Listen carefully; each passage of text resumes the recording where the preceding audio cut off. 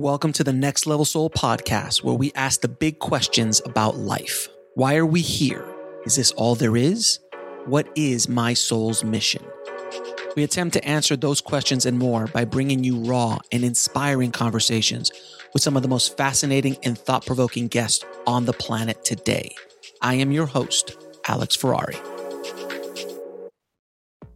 I've always wanted to help the audience take their soul to the next level, so I've partnered with Mind Valley and other amazing free courses on spirituality, mind, body, soul, longevity, wealth, and so much more. All you need to do is go to nextlevelsoul.com/free.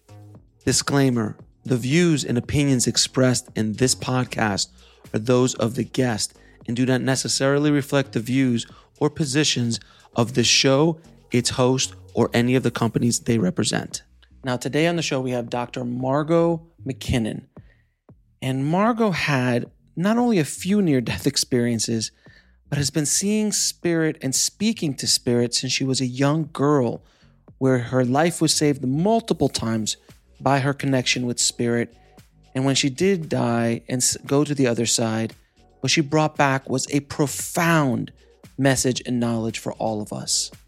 So let's dive in. I'd like to welcome to the show Margot McKinnon. How you doing, Margot?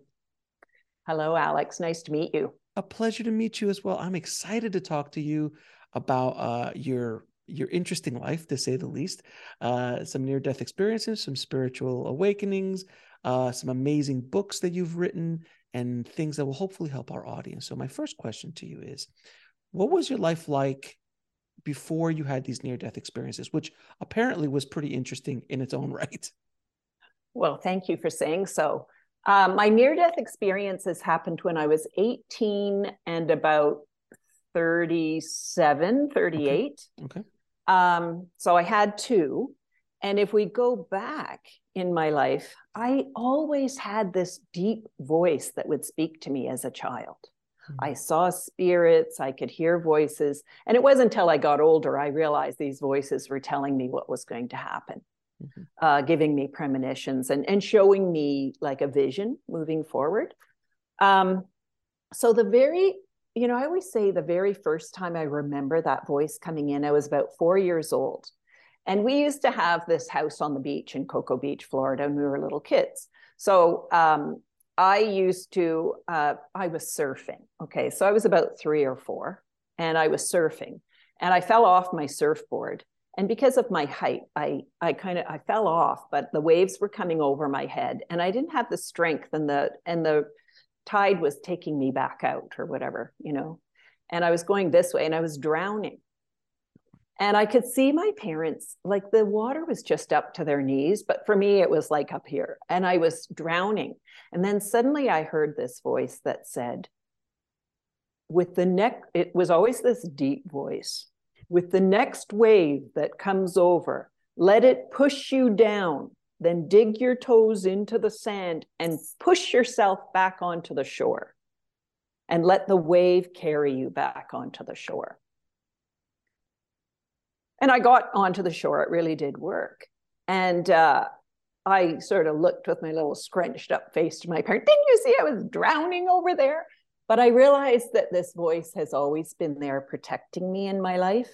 And now, even when I feel like I'm drowning, like metaphorically speaking, I say, no, just dig your toes in and let it bring you onto the shore. Don't fight it, just let it guide you onto the shore.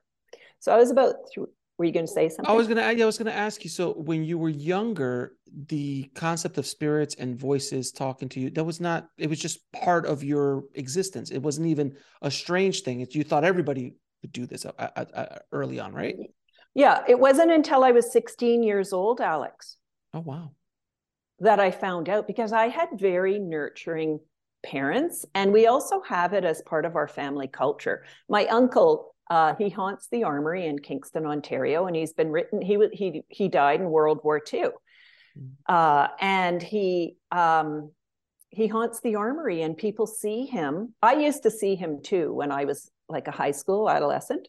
I used to see him, but that's a whole other story. But I used to see him. He's written up in the newspaper. My grandmother used to see a spirit. He came to tell her that he had passed in France. And so it's part of our family culture. There's just some of us who have it. So my parents were very good. My grandmother on my mom's side, and my dad is an engineer. So he always took a little more but he was always really open to, my dad was an incredible father. And my mom was so supportive. So she really helped me. And, I have my PhD from Oxford on the idea, if we brought spirituality into public education, what would a model look like? Mm-hmm. And in my research, my lit review, when they talk about children, how important it is not to dismiss their experiences. Mm-hmm. Because then because that experience is more real to them than anything physical and tangible. So children grow up not knowing what is real and not real. Mm. So it's important not to necessarily explain it to your child, but just to ask a lot of questions. And as we move along, I'd like to introduce some of the stories from me raising my own kids. Sure. Because my kids, it's showing up in them as well. Now they're adults now, but it showed up in them as well. But if we go back to this childhood experience of mine, now I'm 4, I've moved to Quebec City. I'm Canadian. I moved to Quebec City, and I'm putting my little doll Michael to bed. I have his crib in the living room. I'm about 4. I'm tucking his little blanket up, and I hear, just out of nowhere in the dark, I hear, "You are to be a teacher." And my little kid self said, "Okay, I will." And I became a high school teacher. And I could see some of the high school kids really struggling they were having spiritual experiences. But there wasn't a place in our school system for them to understand their experiences. Mm. I did it because I was a high school English teacher. And because we talked about Macbeth, Hamlet, Hamlet sees a ghost on his father's spirit on the top. Mm-hmm. We would have conversations about that in the classroom, but invariably they would say, "Are we allowed to have these conversations here?" I think that's sad, Alex. It is. It's really, really sad that kids, because they think about these things, they wonder about them, but where do they have a chance to explore them? How do they get the tools? And it shows like yours now, that's giving people tools to navigate their own spiritual experience of life. So I really appreciate and value what you're doing. Thank you so much. So I heard this voice when I was a little kid, but as a child also, I knew I was a spirit trapped in a body. And I used to lie on my bed, my little kid's self. And I was kind of an ethereal little kid, like the wind could blow me away. And I'd lie on my bed and I'd talk to the spirit world. And I'd say, "How long do I have to do this all, like forever, like this?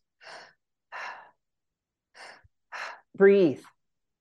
How long when do I get to go home? When do I get to go home? Like, how long do I have to stay here?" And, when I've been listening to your show and we hear near-death accounts about people, they go home. And I knew that as a child. This wasn't my home. My home was over there. When do I get to go home? And this is a little ethereal little kid. So we can move forward. And I remember I was about 8 years old playing in my living room, and I heard, "Die, breast cancer, 36. Oh, you'll miss your mom." I thought I was going to die of breast cancer when I was 36. Mm-hmm. I didn't set up me for retirement till after I was 36, Alex. But anyway, I should have. What's the point? What's the point, right? Yes, I thought, yeah, I don't need anything like that, right? But I was wrong. Here I still am. But so my dad came in and he said, "What are you crying about?" And I said, "Well, I'm going to die when I'm 36 of breast cancer. The voice told me," because as I said, I had parents that listened to my visions, and really helped. Like my mom used to because I used to see spirits at night and everything, and I'd wake up and they'd be looking at me and that. And so she'd say, like, or do they go behind your curtains? Look under your bed, look in your cupboard. So we do a whole sweep. And I said, well, the problem is they come when everybody goes to sleep. But anyway, my dad said, you're too little to worry about dying when you're 36.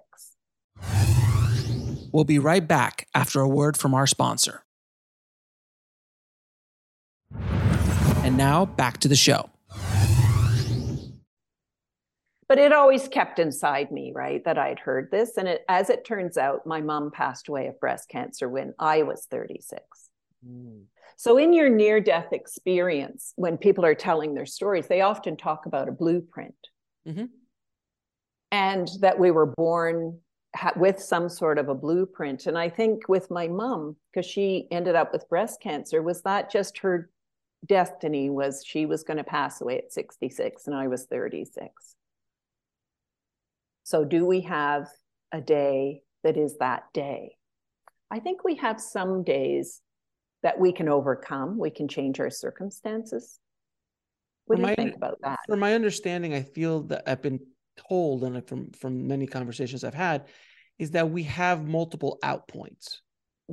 We have multiple exits that we can choose to go out in or not to go out in. And many of these are these near-death experiences that they come in. I'm like, okay, this is one of your outs. Do you want to leave? You can. Or if you want to go back, you can. It's your choice. So there are these kind of outs that we have along the path. There, you know, obviously sometimes they're hard outs that you have no choice in the matter. Yes. You know, at least no choice here in the matter. That's just the end of the end of the agreement, if you will. But yeah, I think there is multiple outs. Again, sometimes for different souls, depending on the blueprint. It all depends on what the soul is trying to achieve in this life. That's my experience. So if it's to be in and out in 12 months, in and out in 12 minutes, in and out in 120 years, it really is dependent on what the soul is trying to achieve, either within themselves or for the people around them. And that's kind of that's what I've kind of gotten from the multiple conversations I've had on this topic. I would agree, because when I taught high school, I did have some students because they really trusted me. And I took because the universe told me, God, creator, oneness told me I was to be a teacher. I took that like so seriously. I knew that I was some sort of an instrument, and I took it really seriously. But I did have some kids who they wanted an out. They wanted to go home. So I had to try and talk to them about that. Well, let me ask you this, because this is very interesting. You know, we were all kids. We were all teenagers. You were a little bit different. You had a little bit more knowledge and understanding than most. But I understand those thoughts, because when you are an adolescent, when you are teenage, it's a horrible time. It really can be just a horrible, horrible time. Body's changing. You really don't know what's going on. The ego is kind of really, starting to take control. And there's a lot of things that are happening during that time period. If you don't have the proper guidance or the proper people around you and even with the proper people around you, it's tough to even break through that time period. But I understand that. But I do truly believe, and I was talking to a neuroscientist the other day about this on the show, in regards to how our brain functions when there's faith in it. Not religious faith. It can be religious faith, or it could be spiritual faith. Whatever faith in something larger than yourself, those souls seem to have an easier go of it, because they kind of understand that there's something larger than themselves. When you think you're it, this is a difficult road. This is a difficult game to play. If you think you're the only, if you think I'm in control of everything is either happening to me because I have bad luck or this or that, or it's a very difficult go. But when you open your awareness up to a larger awareness, it becomes an easier road. So I think that children and adolescents who have a spiritual path, either religious or spiritual, they have an easier run of it. And I did go to Catholic school, And there were obviously went through struggles, but understanding that there was a larger picture helps tremendously. I don't know how you feel. I'm going to give you a new idea to add to your collection of ideas that you're putting together in your podcast. I told you about that a voice came in and told me I was to be a teacher. Okay. I also saw spirits. I heard voices. Okay. I wondered about how long do I have to stay here? But I also had this kind of longing to go home. And I came from quite a lovely family. Right. Right? Like how does this get explained, right? So they'd be downstairs watching TV. I'd come up to tuck my little doll Michael into his bed regularly, a very loving little nurturing child. And but I would say, I'm done now. I want to come home. There were a couple of occasions that I don't think my family realized till they read my first book, that I would go into the kitchen and take the butcher knife out. Oh, geez. And pull my little shirt up and start and go right in here. Like there's no explanation. I'm not in any duress. I don't come from a family of abuse or anything. And I've put this knife up there, and then I hear that voice. Put that back. You are to be a teacher. I really think the universe gave me my purpose in life to keep me here. I don't think I'd be here, Alex, if I didn't have that, just like what you're saying.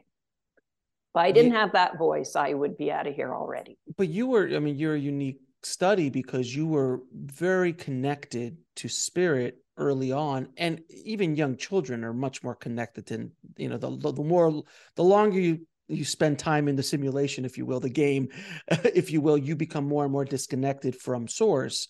And then it's our job to kind of forget everything we've been programmed with to try to find our way back to source. That's kind of the purpose of life in many ways, is to go back to source. But you were just like, what's the point of all of this? You couldn't see more than one step ahead of you in many directions. You couldn't see the larger picture because you were 4, for God's sakes. I was 4, 5, 6, 7, 8. Yeah. Okay. So when I'm 16, let's move ourselves forward to 16. I'm sitting in an English class. She brings out that we're going to study this book. And in this book, it's a historical fiction. They used to believe in ghosts and God. And it's because they were uneducated. Oh, that's God. Why they believed in that, right? And I was not a person in class that would actually I kind of like self-taught. Like I probably would have done well as a student during COVID and doing all my stuff online. But anyway, and I put my hand up and I said, well, what do you mean that they saw spirits and had visions and everything because they were uneducated? Ghosts are real. Can't you see them? They're everywhere. Oh, God. Because my world looked like a cocktail party. Like I was a child who had to learn, like, is this a real person? Is this a spirit person? I talked to them out loud. My older sister, we used to share a bed when I was a little wee kid.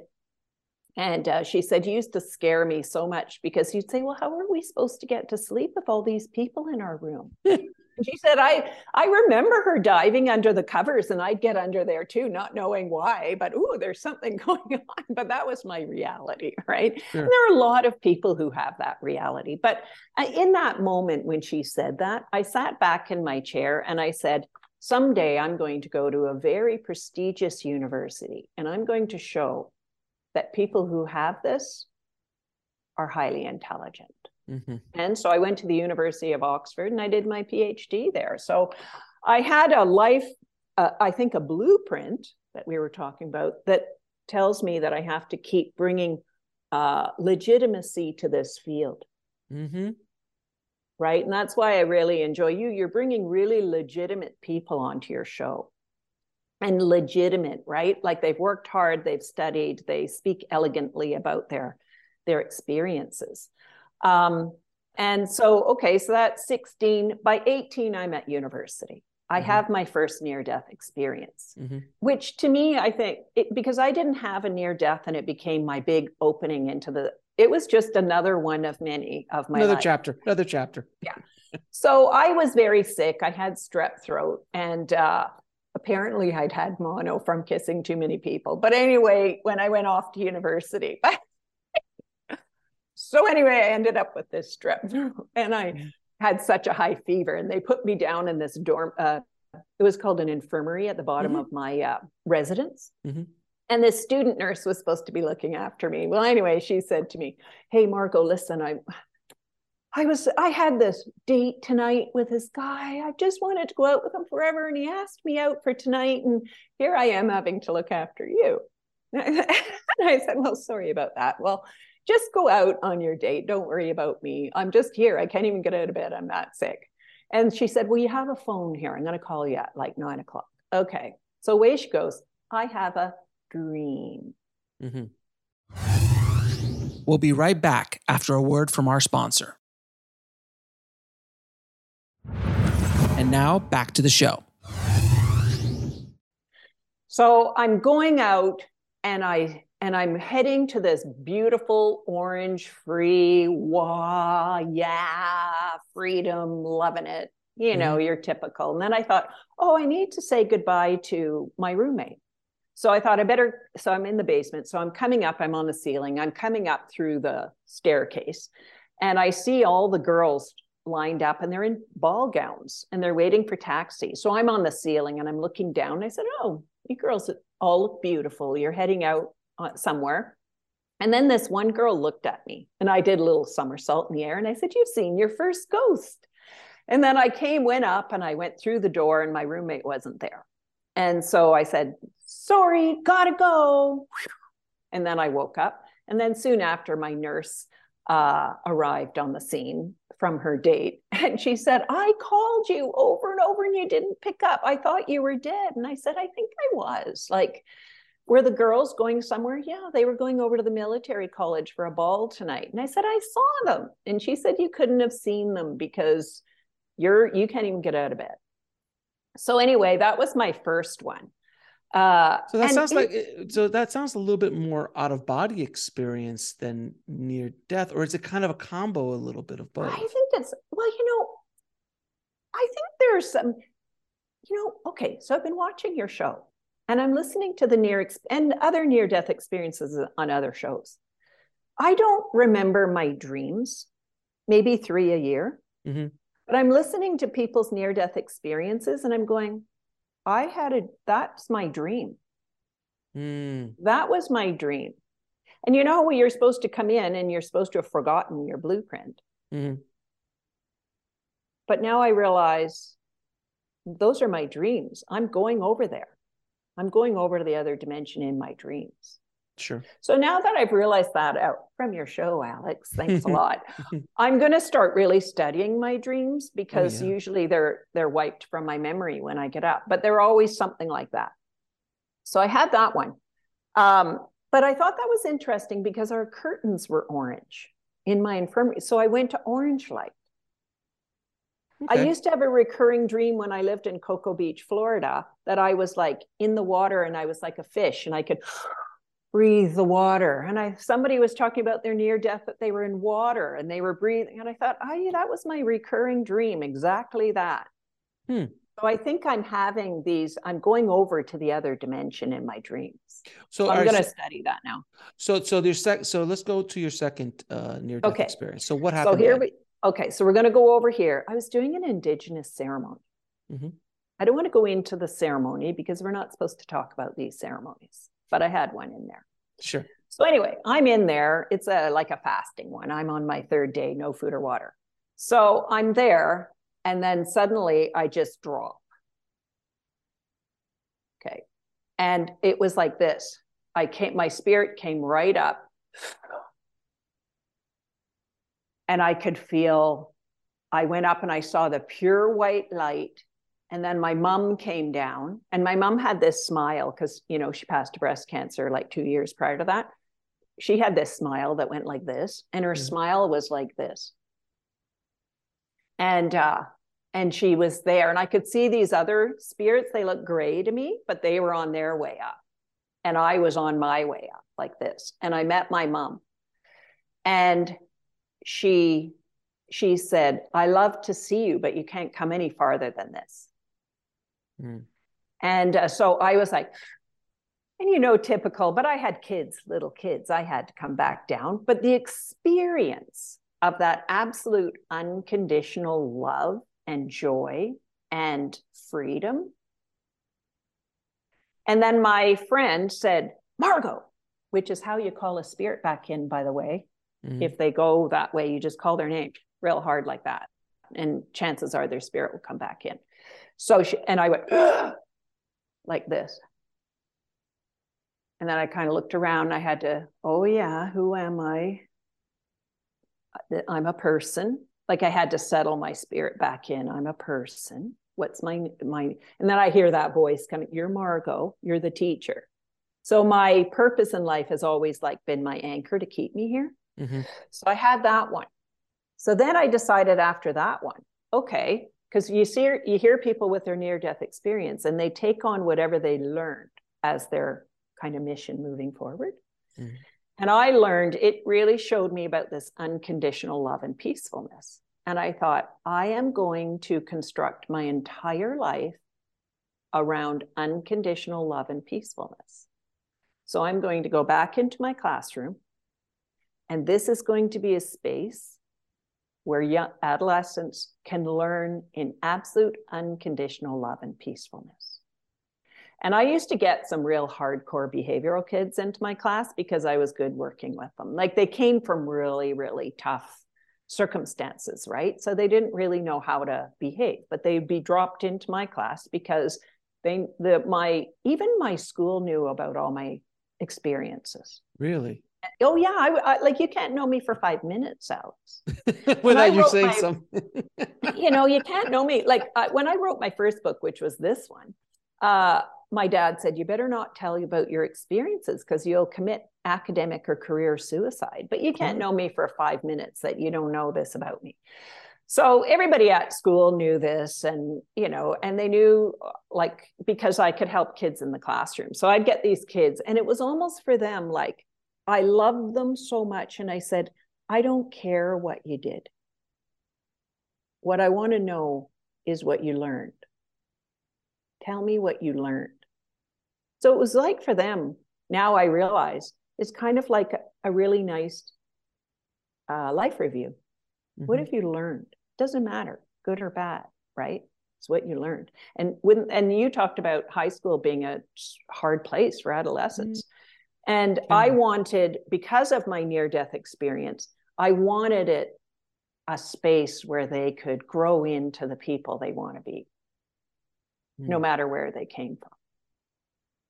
So we fast forward now 2 years. I'm taking my master's degree class because my school jurisdiction wanted me to become a principal. So I go get my master's degree. I took one class that was just for myself, and it was called Philosophy of Mind. I wasn't doing anything to do with spirituality for my master's thesis. I was doing professional growth and organizational culture. Doesn't that sound like a nice mastery kind of thing? Yes, yeah. It does.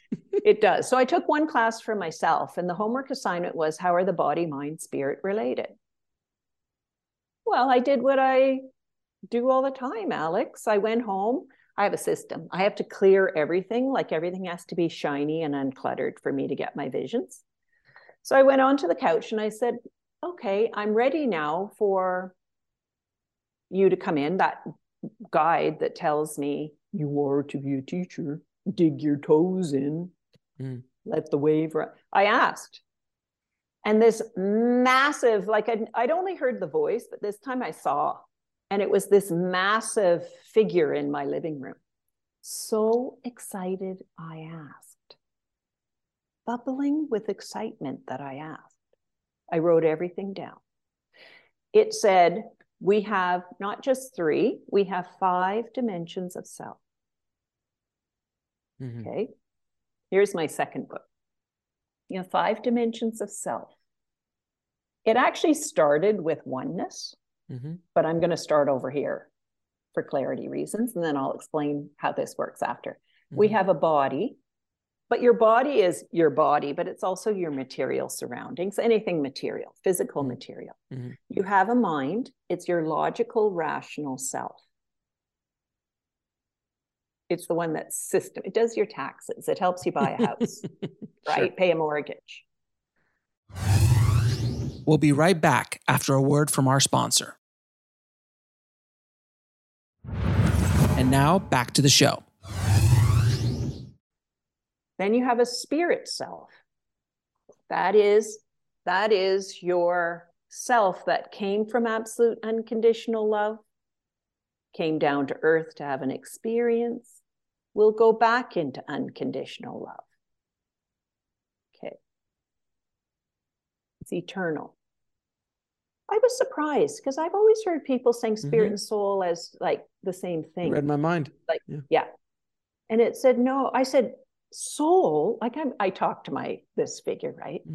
Because I can ask any question. I don't need to be in a near-death experience to access that voice. And I said, well, I always thought spirit and soul were the same thing.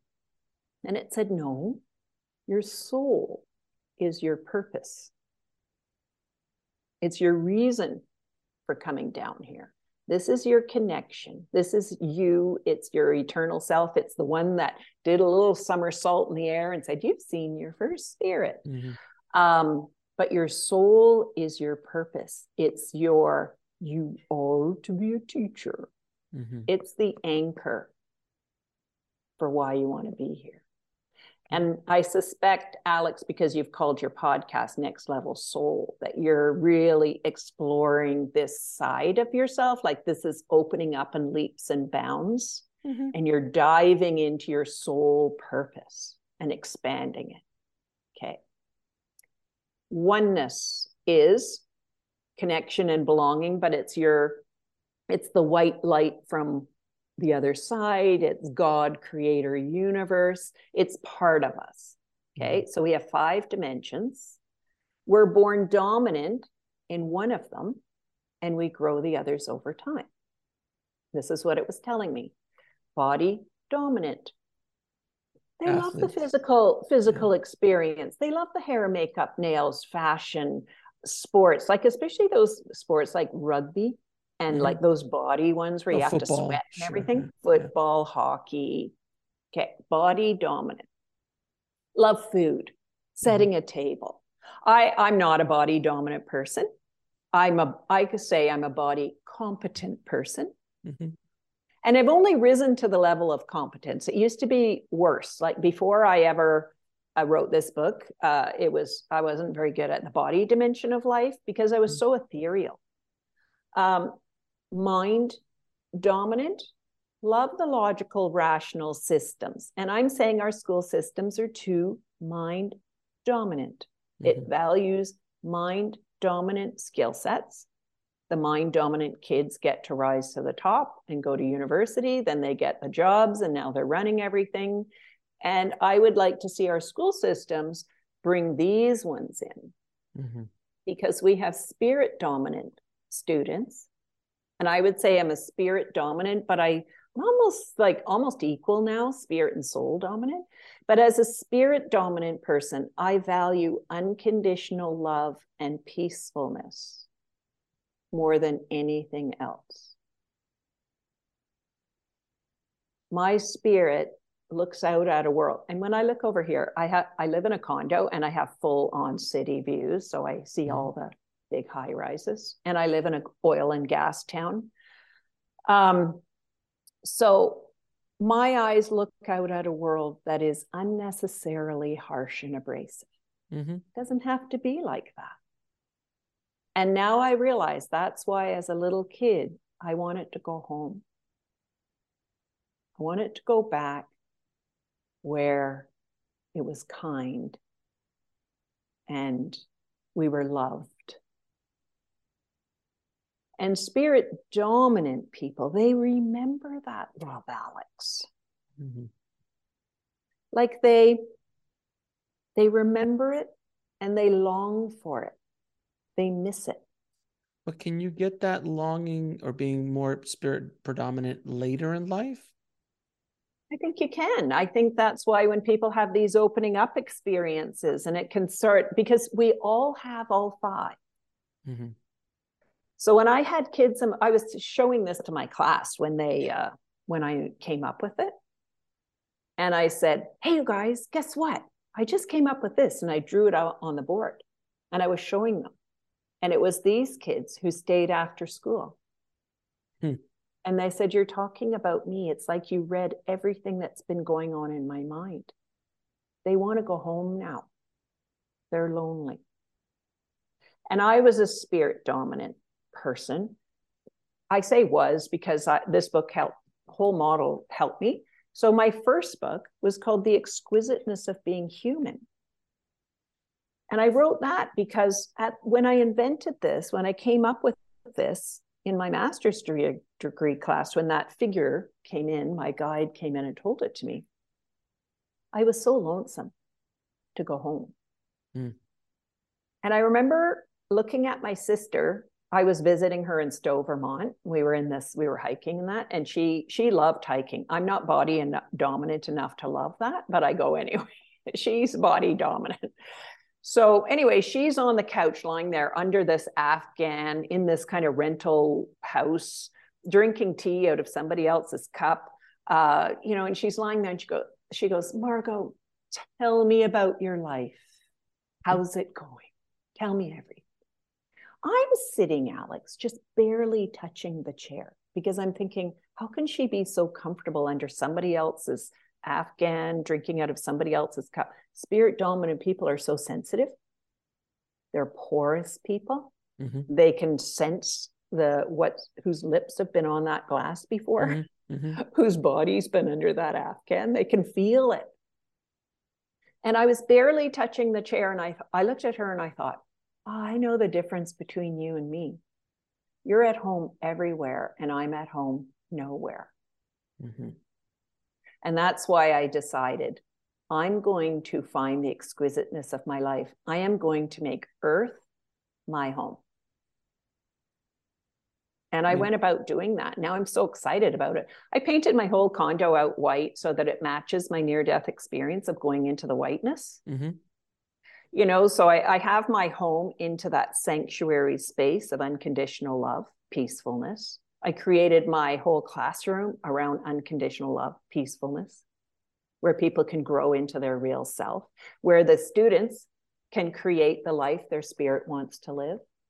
Well, let me ask you this, because we have these 5 dominant personality profiles, if you will. How do you balance the 5? Because we have all 5. And in this, simulation game experience, we have to deal with all 5, no matter, even if you're the highest of spiritual beings, ascended masters or soon to be ascended masters, still deal with body and mind in this, still deal with ego differently than you and I do. We all have to deal with it. Those are the rules of this game. So how do you balance them? Well, let me just finish the soul, just get through to these ones, and then we'll get to that. So soul dominant people, they knew their purpose. Like I was given mine, right? Early, 4 years old. Soul dominant people. That's why I respond to stress like a spirit dominant. And by that, I mean, I want to go home now. My soul keeps me here. My soul, I go back in here. So anytime I have those feelings of, I want to go home now, I don't like it here, it's harsh and abrasive, I go over here. I go over here. I say I'm not body dominant, but I run 4 miles every other day, and I lift weights, so I can be buff and everything. But do I want to play in a body dominant game of rugby, basketball? No. You know why? Because it's rude.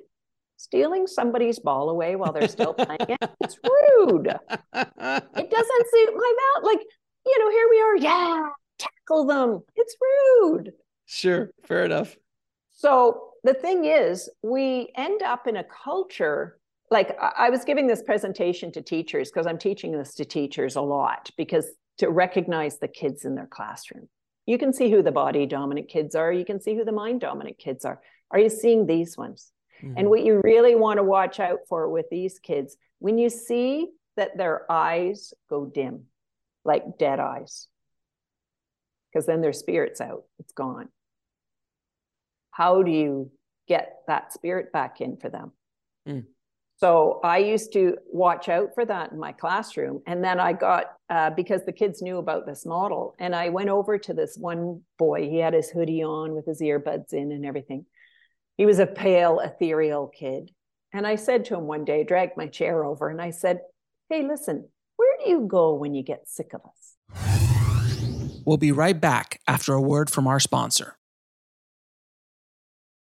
And now back to the show. And he just looked at me and he had light in his eyes for the first time.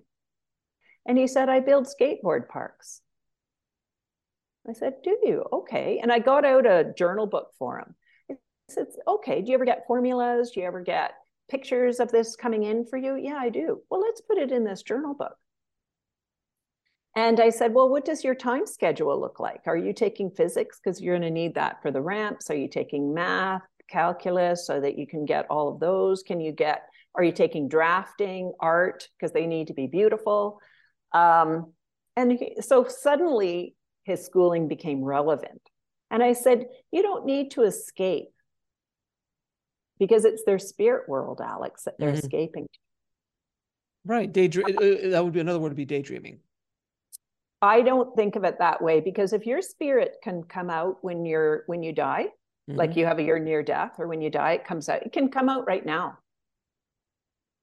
Yeah, of course. No, of course. But when I say is like when I remember, just daydreaming or going to another place in class, because I hated school, despised it when I was in high school. Loved it in college, despised it in high school because I didn't see any relevance to it. I would be in the land of movies, because that was my path, was filmmaking.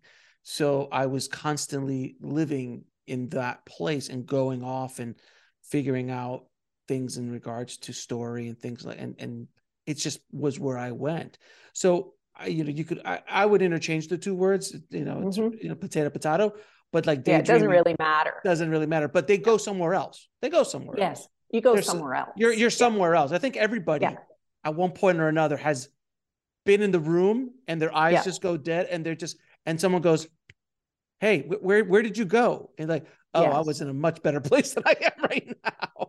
I know exactly. But here's the thing for me is that when my spirit goes places, people see me there. So I remember I had a friend who was traveling through Mexico, and this was pre-cell phone days. And I don't even think he'd have a cell phone today, even now, because he wasn't that kind. He liked being off into the wilderness. And he was driving through Mexico.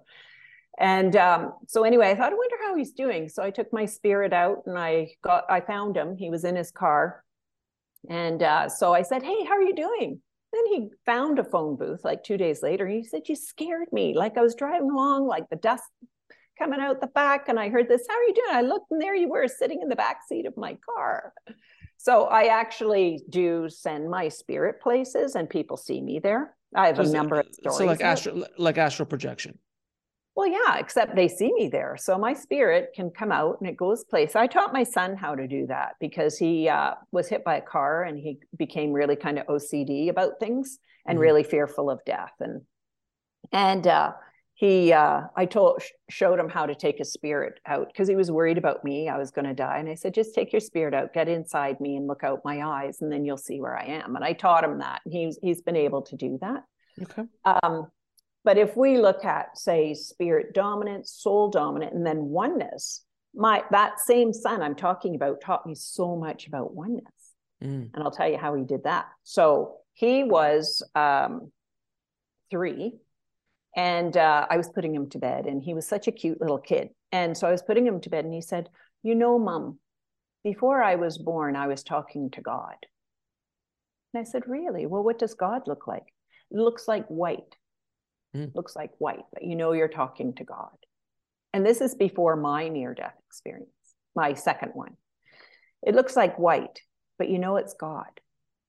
And I said, well, what did God tell you? God told me I had to come down and be a human.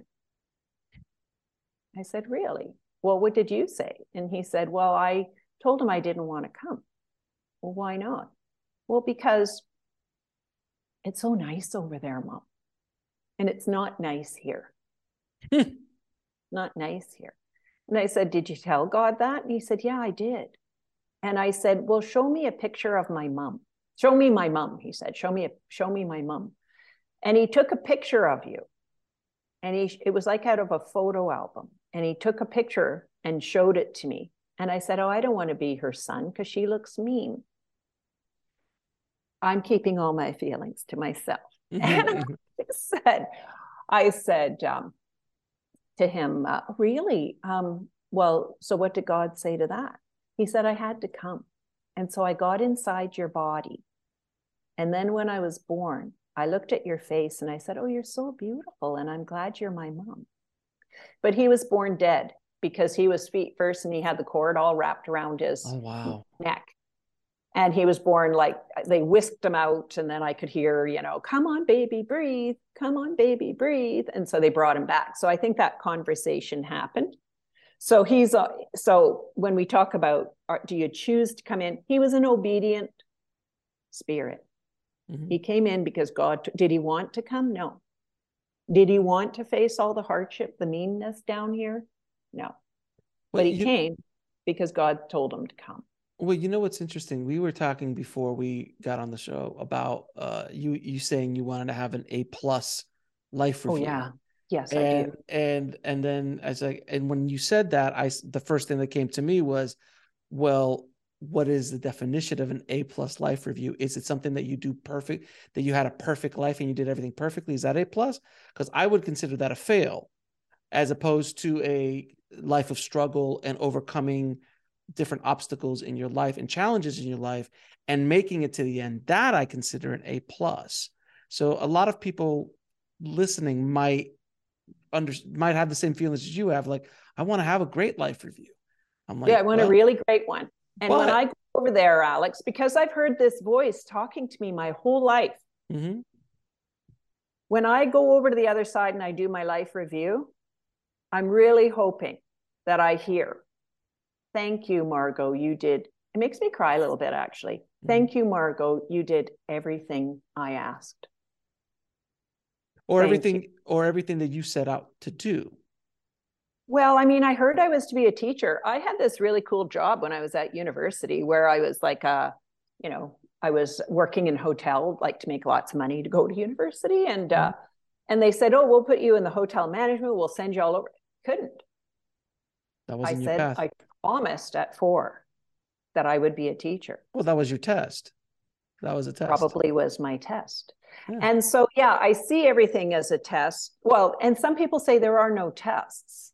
Well, we get challenges, and but this child of mine here, he taught me a lot about oneness because and when he told me that, I said, I've really got to make school a place, an educational space for kids to grow into creating the life their spirit came here to live.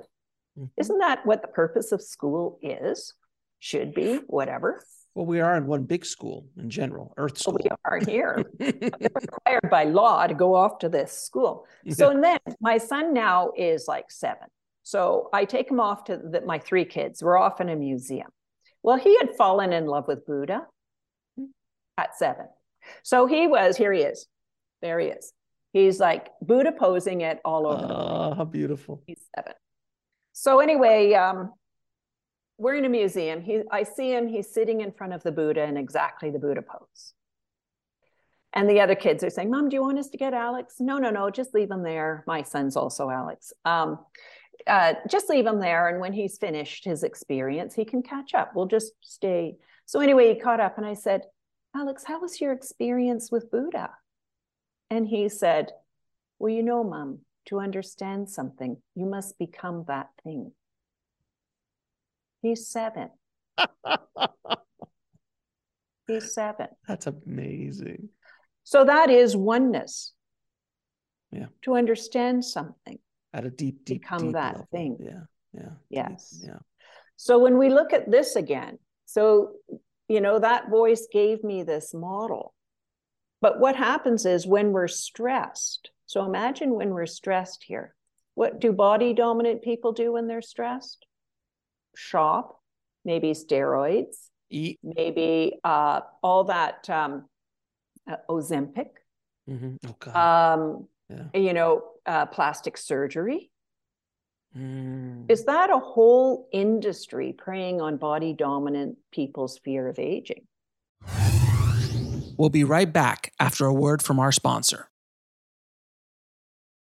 And now back to the show. All the materialism over here. What do mind dominant people? They live a very systematic, structured, logical life. What do they do when they're stressed out? My system's not working. Or maybe their partner passes away and they had an idea of what their retirement, their whole old age, and now everything's changed, right? But they can micromanage because they have to get everybody back into the system. And some of them go around calling other people idiots. Look at all the idiots on the road. Idiots, idiots, idiots. My friend did this. We were driving in a car and she was calling everybody an idiot. And she looked at me finally. I bet you think I'm stressed. Kind of do. Not everybody's an idiot. But it's really about recognizing, when you talked about balancing, recognizing when you're out of balance. Go to another dimension. So I get people into, who want to open up their soul dimension because they've retired now. So their whole mind dominant existence of career is gone. Yeah. So where do they go next? Over here. Some of them are over here. They want to explore, what is the life my spirit wanted to live? I never liked that career in the first place. So they want to explore, what is the life my spirit wants to live? These kids here, people here who are spirit dominant, and you were in the film business, we can see some real spirit dominant actors. A few, absolutely. And acting is a really good, in some ways, a great space for them because they have a script, they've got markers where they have to stand, and then when they're done, and they can let the spirit of that character in and guide them. But it's really also difficult for them when they can't let go of that spirit that they're. It is, I've had the pleasure of working with Oscar winners, and I've had the pleasure of talking to a lot of these high performing artists. And it's really interesting because you're absolutely right. I've spoken to some of the rock stars and movie stars and artists in general. The great ones, writers and so on, the great ones understand that they are a vessel. They get it. There are some that are so gifted, they could stay in the body and the mind because they've been blessed with this obscene gift that they later find. But the greats, the Meryl Streeps of the world, who every time you see her play any character, she just encompasses that character in a way that nobody else can. Or Daniel Day-Lewis, these kind of deep, deep artists, they are spirit dominant, no question, and arguably soul dominant as well, to be allow that. And they've said it to me. The writers, some Oscar winning writers, they're like, oh yeah, I just show up and I'll write, and then I'll look back and I'll read it and go, well, that was good. Who wrote that? And I think we all have a little bit of that in our life, hopefully sometimes. But even athletes I've spoken to, they are, when they get in the zone, they are body dominant because they're athletes. But when they connect to spirit while being in body dominant, which is that zone, they don't even think anymore. They just do. And it's kind of the oneness too, because Correct. You can see, like, there, when you see a violinist and now they're completely, like, they're in another world. They're lost in the oneness of that total connection to the instrument. And the really great basketball players, they're in this flow of oneness. You read my mind. They know where that basket is. They know where every player is. And so really, to develop your oneness over here will really help you elevate where you are in your life. How do you do that? Pardon me? How do you do that? Well, I was out running, and there's somebody who practices piano every morning on this on my route, and you can hear that it's a mind dominant person playing piano because it's really quite technical. they know they're watching the notes. It's very like this. They need to loosen up and breathe and connect up into oneness. I used to teach my students how to do that in their writing. So when they had to, because some of the kids would come to me and they didn't know how to write. And I said, well, okay, I want you to look at this word now, like the question, and it'd always be some word like, how does fear work? They'd be some big philosophical question. And I'd say, okay, what I want you to do is sit back in your chair and close your eyes. And I want you to see the word fear. And then I want you to, the very first images you see, like a movie, what are you seeing? Which story have we studied that would match what you're seeing the best? Start writing down what the movie you're seeing in your head. That's where you start your essay. And the kids had tremendous marks on these big provincials that I didn't have to mark, because they were all standardized, but they used to do, and people would say, it's so funny because you can see one row of students from one teacher and they're all like drafting it all out, mind mapping and all of this. And then you look down your row and yours open up their booklet and then they all sit there like this.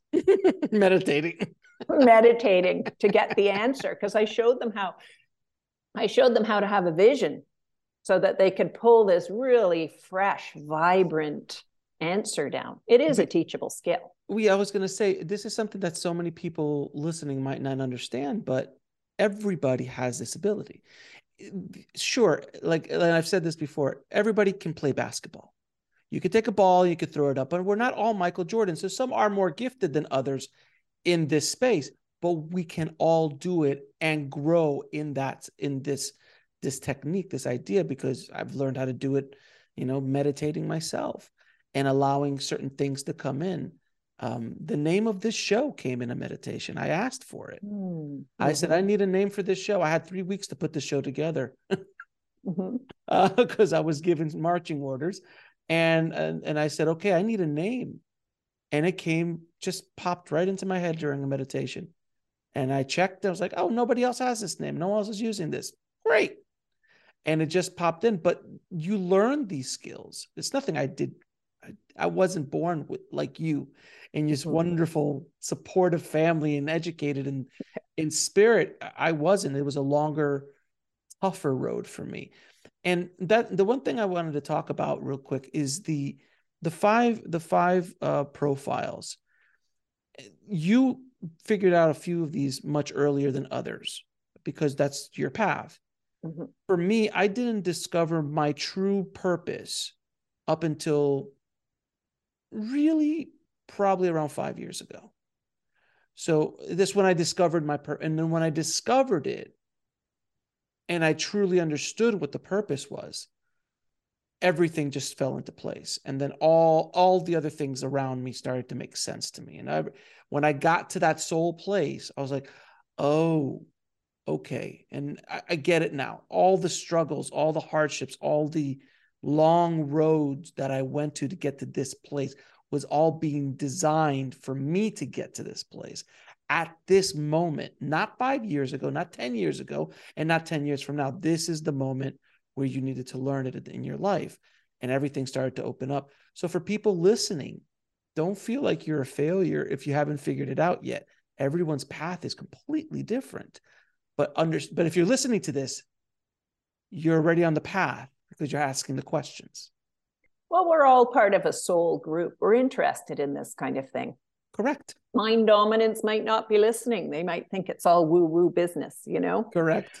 But, it's, mine came in this way. And there are a whole bunch of things I can't do, like read a map. Oh, I can't either.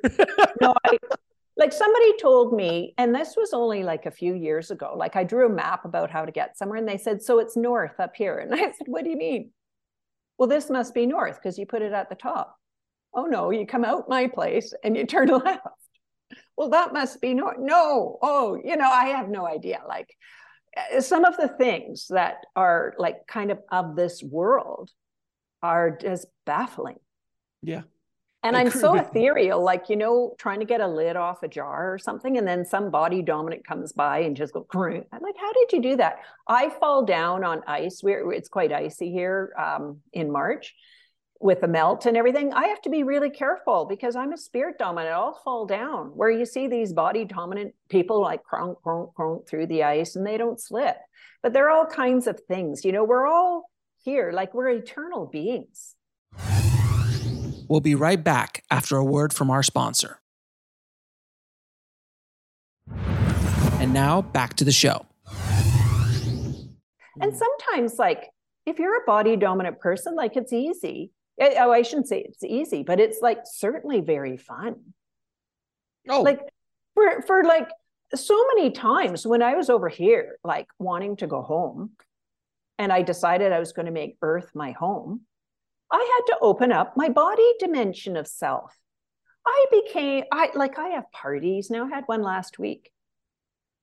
I love parties. I love all the food, the candles, the flowers.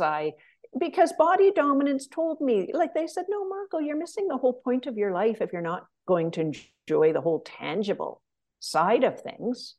Sure. You know, and then so I turn it on and turn it off.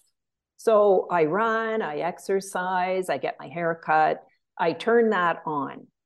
And then mind, I turn that, it's tax season, right? We have to have them in by May 1st. So that means I have to turn on my mind and get all my tax stuff all put together.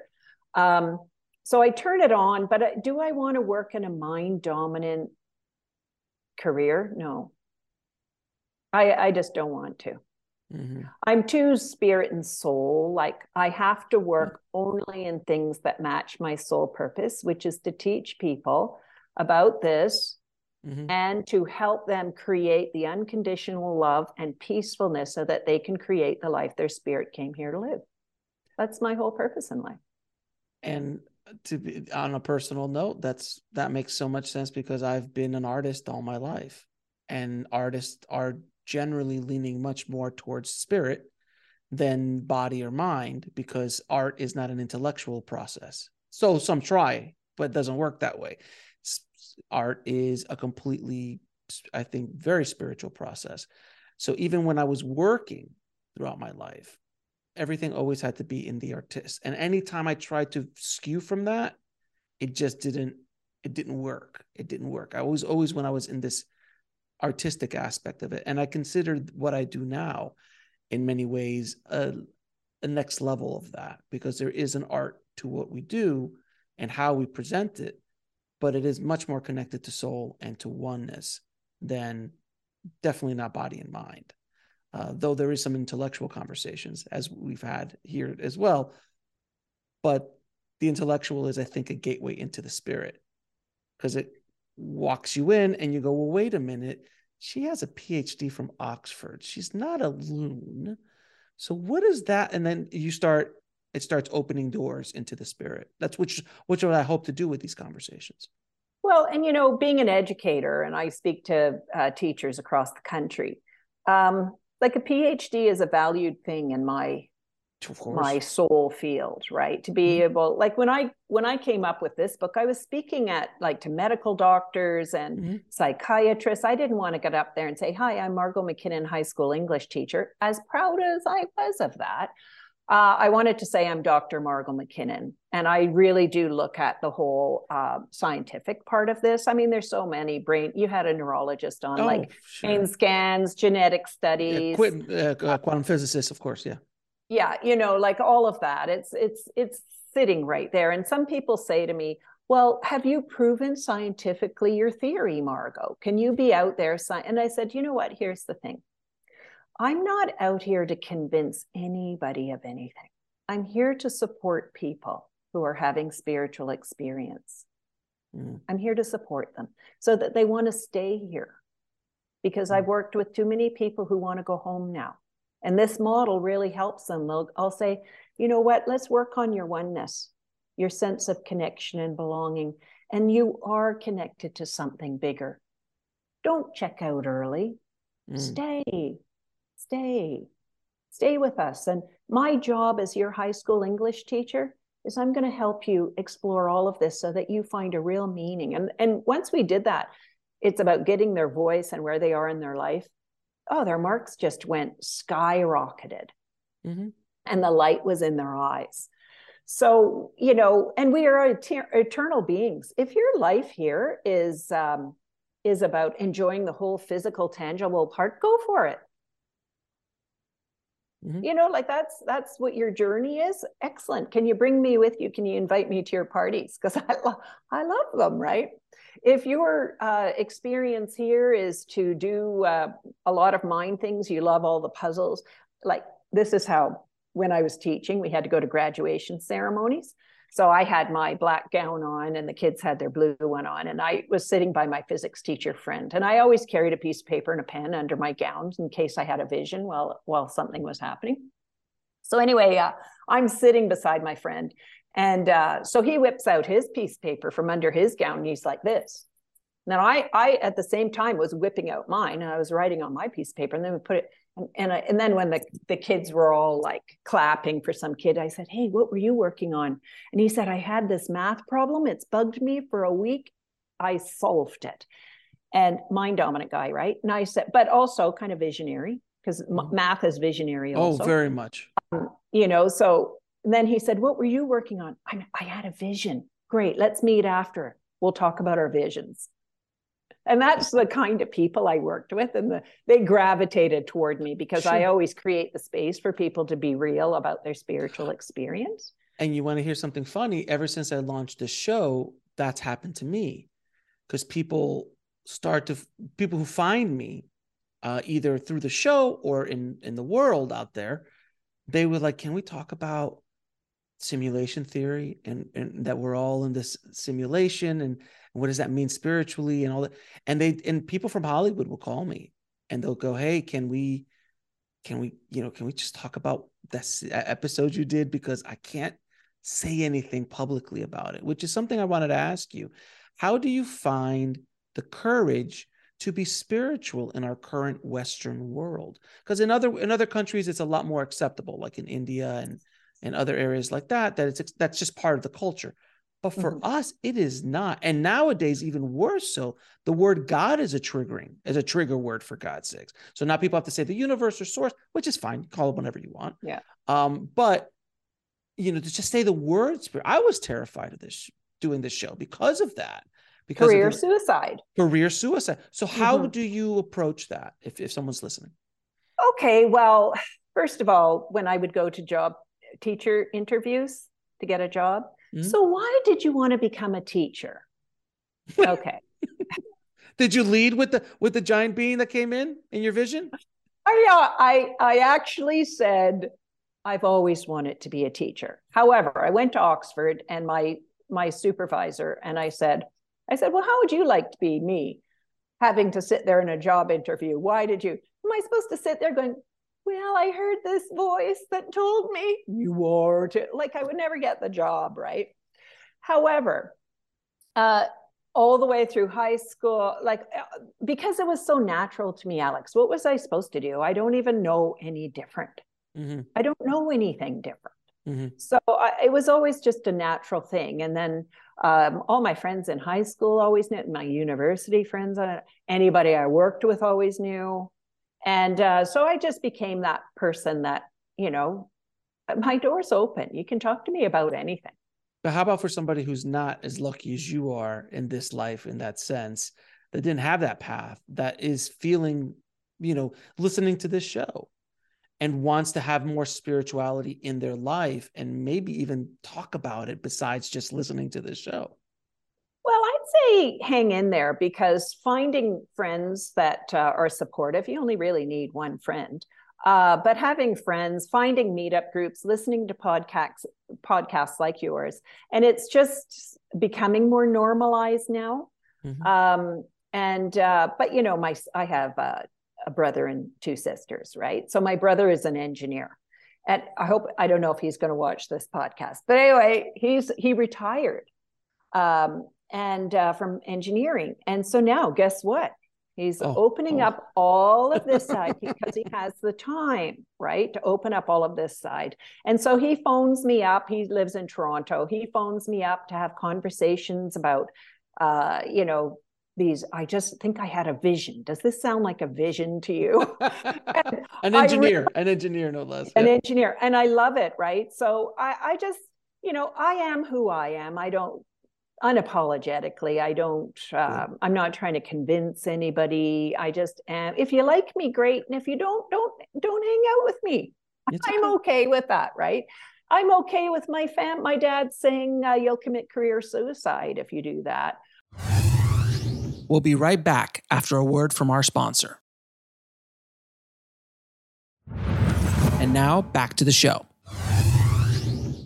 And then when I sent him my first copy of my book, and I sent it, he got the first copy, and he read it and he said, "I'm so glad you didn't listen to me." Me too.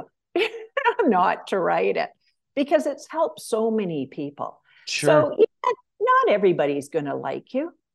Okay. I mean, it depends on what job you have. I mean, that my students used to say, "Aren't you worried that maybe somebody's going to come and arrest you because you let us tell our ghost stories in here?" And I said, "Oh, you'll see me on the front of the newspaper with my hands in handcuffs. Yeah, you want to know why I'm being arrested? Because we talked about the great questions of the human experience, and that's what literature is all about." Margot, it has been such a wonderful conversation with you. I'm going to ask you a few questions I ask all my guests. What is your definition of living a fulfilled life? A fulfilled life, well, it's partly I want my A+ on my judgment day. Obviously. It's the teacher in you. That, yes. And I really want God to be proud of me and thankful and say, "Thank you, Margot. You put yourself out there, made some sacrifices. I appreciate that." Fulfilled life is really accessing all my 5 dimensions. I love to wake up in the morning to a peaceful, lovely day where I get to live the life my spirit came here to live. Fun, friends, kindness, unconditional love. How do you define God? That great force of oneness that connects all of us. And as my son said, to understand something, you must become that thing. So it's that oneness that connects all of us. We're all related. And what is the ultimate purpose of life? I think you nailed it earlier when you were talking about all of our lessons. Take everything as a lesson.